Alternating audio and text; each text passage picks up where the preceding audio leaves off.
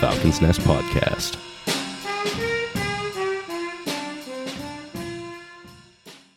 Before we begin, we would like to acknowledge that the Falcon's Nest Podcast is produced, recorded, and distributed on Treaty 6 territory, the traditional lands of many diverse First Nations, including Cree, Dene, Nakota, Saulteaux, and Dakota, as well as the traditional homeland of the Métis.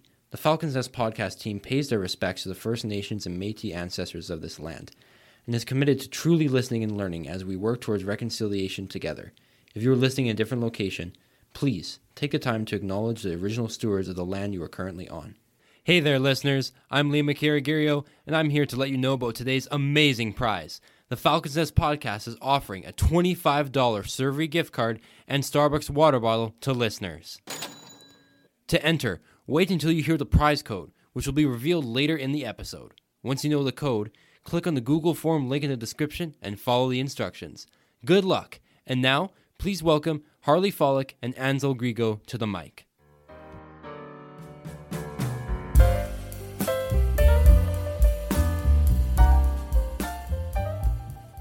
Hi, I'm Ansel Grigo. And I'm Harley Follick. Welcome to the 4th episode of the Falcon's Nest Podcast. Here you will have an auditory experience about what it is like at Marion Graham Collegiate to connect you to your community. You will be updated on upcoming events, hear from a variety of students at our school, and learn tips related to physical, mental, and emotional health. This episode, we will be discussing good nutrition. Before we can do that, let's talk to our featured Falcon first. Hi, Logan. Hello. How are you? Pretty good. So you're currently in grade 9, right? Uh-huh. What has grade 9 been like for you? Well, it's been very different than 8th grade and 7th grade because I'm in a high school now and there's 2 floors. Also, I'm not used to having, different people in different classes. I'm used to being, in one group.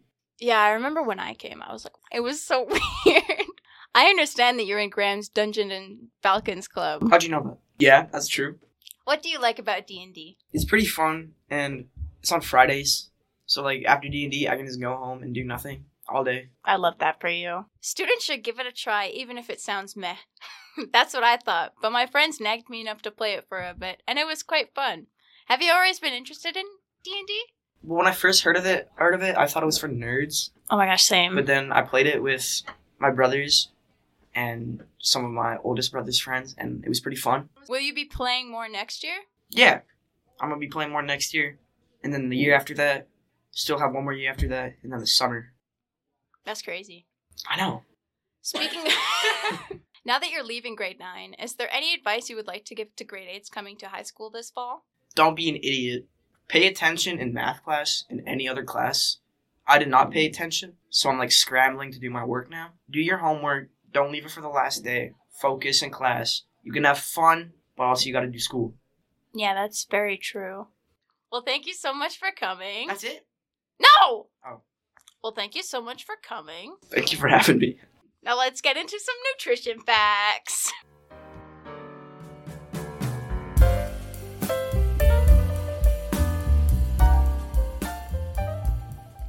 What is a good diet? According to Canada's Food Guide, they recommend half a plate of fruits and veggies, a quarter proteins, and the other quarter for whole grains. Really? I mean, half a plate of plant foods? They are super expensive.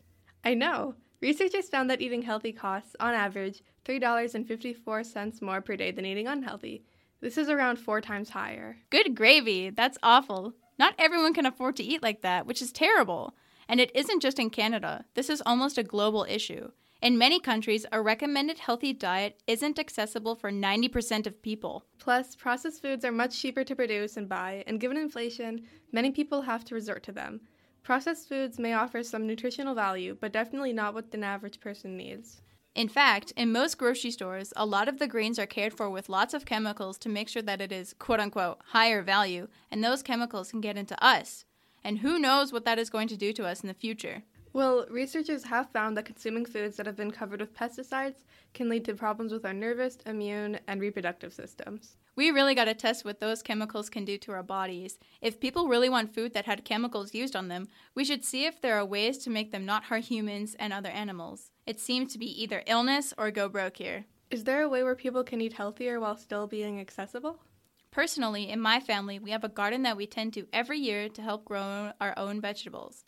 Now, I know this won't be accessible for everyone given the amount of water and effort it takes, but if you can, it is quite rewarding. You can also go to farmers markets, where the foods are less likely to be grown and cared for with an excessive amount of chemicals. And educate yourselves on what food products are made of to make informed decisions of what you're putting in your body. Is there anyone at Marion Graham that can help teach us about good nutrition? Yes, Miss Nygam is a foods teacher here at Graham. Let's ask her.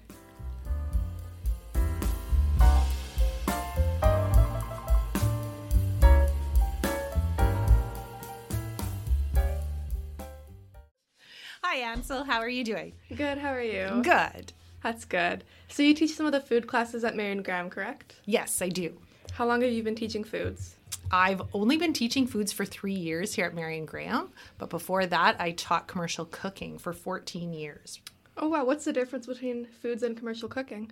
Commercial cooking is more industrial, and it's larger recipes and more skill-based, whereas food studies is more about nutrition and concepts of food instead of more practical, larger scale meals. All right. What sort of things do you have your students make in food class? In foods class, I really try to encourage students to make a variety of different foods. So we cover different modules within the course, basic things from simple recipes to simple baking skills, and then we graduate up to more difficult concepts like candy making and chocolate and pies and pastries and that sort of thing. But I strongly encourage students to try different ingredients and push the boundaries of their taste buds and their skills with different ingredients. Sounds like a very fun class. I would know because I'm in it. It sounds pretty nutritional too. What are some ways you can suggest to our listeners on how to eat healthier? To be honest, I think eating a wide variety of different things is probably your best bet to get the most diverse nutrition. Every color of food is a different mineral and vitamin, and so when you eat a different variety of colors, you're getting all those vitamins and nutrients that offer that variety. And I don't ever want to say to someone to eliminate something from their diet, just to eat a wide variety of different things. Healthy eating really should be more affordable considering how important it is. It's a shame that so many people don't have access to healthy food options. What do you suggest for people who don't have access to these more expensive healthy foods? What are some affordable ways you can eat healthier even if it's in small ways? So a great way to eat affordably is to eat vegetables and fruit that are in season. I would say that's probably your most expensive ticket item for nutritious food is fresh produce.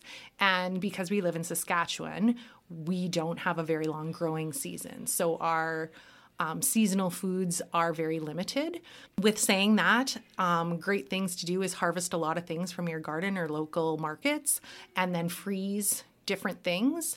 If you don't have the opportunity to do that, you could always buy frozen or canned vegetables and fruit. But the only thing I would recommend is that you read the labels, because often when you're buying frozen fruit or canned vegetables and fruit, they have added sugar or salt or syrup or something like that.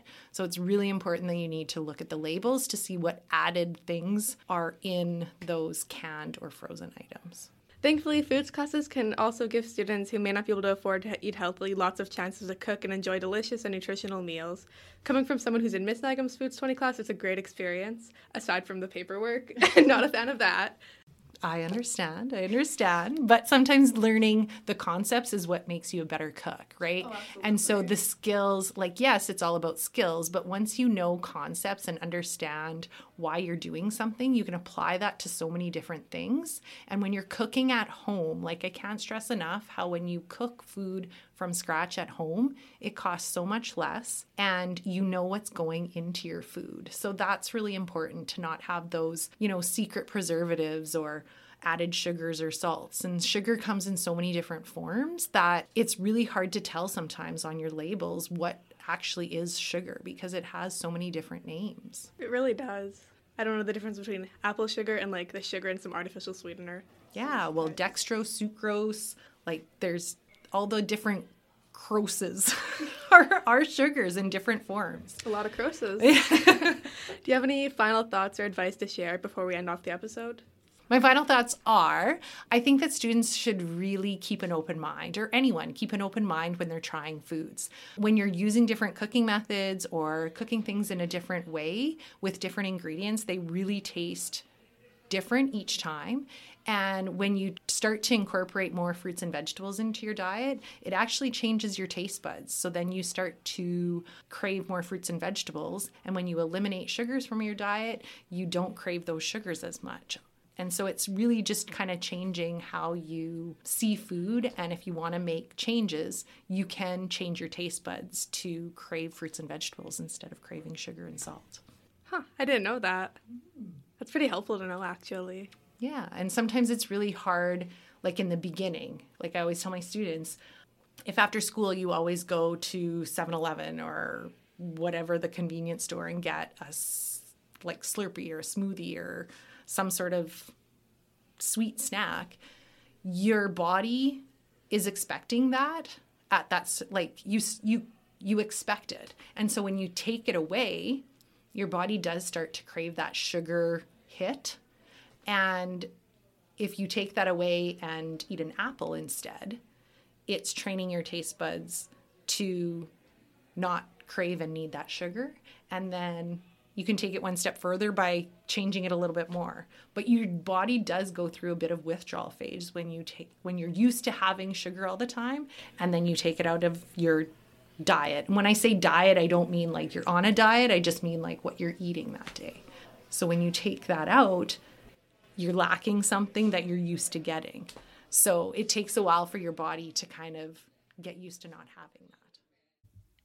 Well, listeners, it's that time of the episode again. That's right, it's prize code time. The code is HEALTHY in all capital letters. To enter to win, please click on the Google form link in the description and follow the instructions. Thank you for your support. And now, back to the show.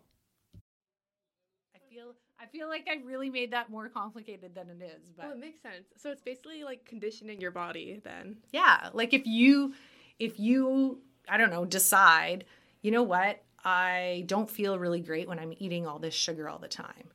And so you're like, I need to cut this out of my diet. And often people think, if I cut this out of my diet, like I need it because I get such a bad headache or like I'm really tired. But that's your body going into withdrawal from not having the usual sugar intake that you usually get. So once your body basically gets used to not having that, then you don't crave it anymore. Does that make sense? Yeah, it makes sense. It's really interesting to know, actually.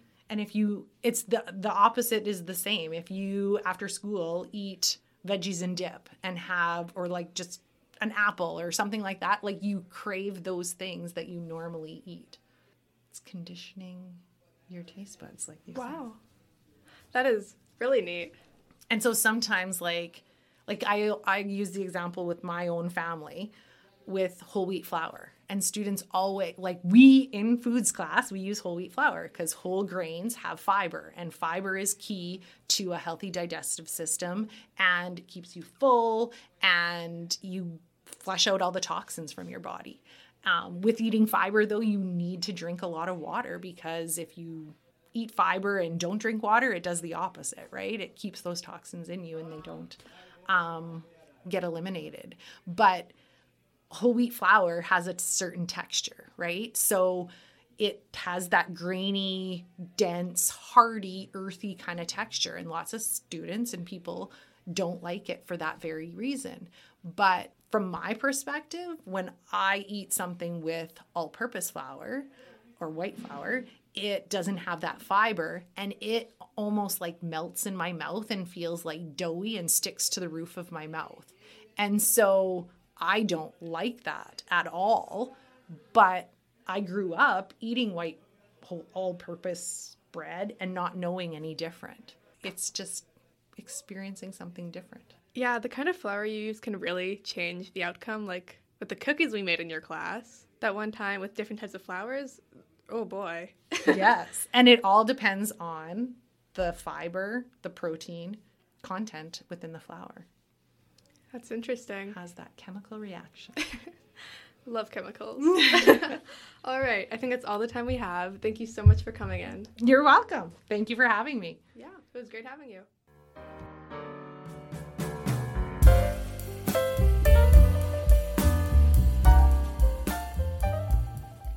Wow, thank you, Hartley and Ansel. Good nutrition is such an important element of living a healthy lifestyle, but it is often overlooked.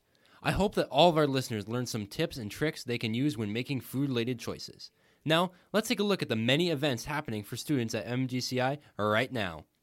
SRC elections are right around the corner. If you're interested in planning events, spirit days, fundraisers, or pep rallies, or you want to be a leader in your school, keep an eye out for some information on the Instagram page.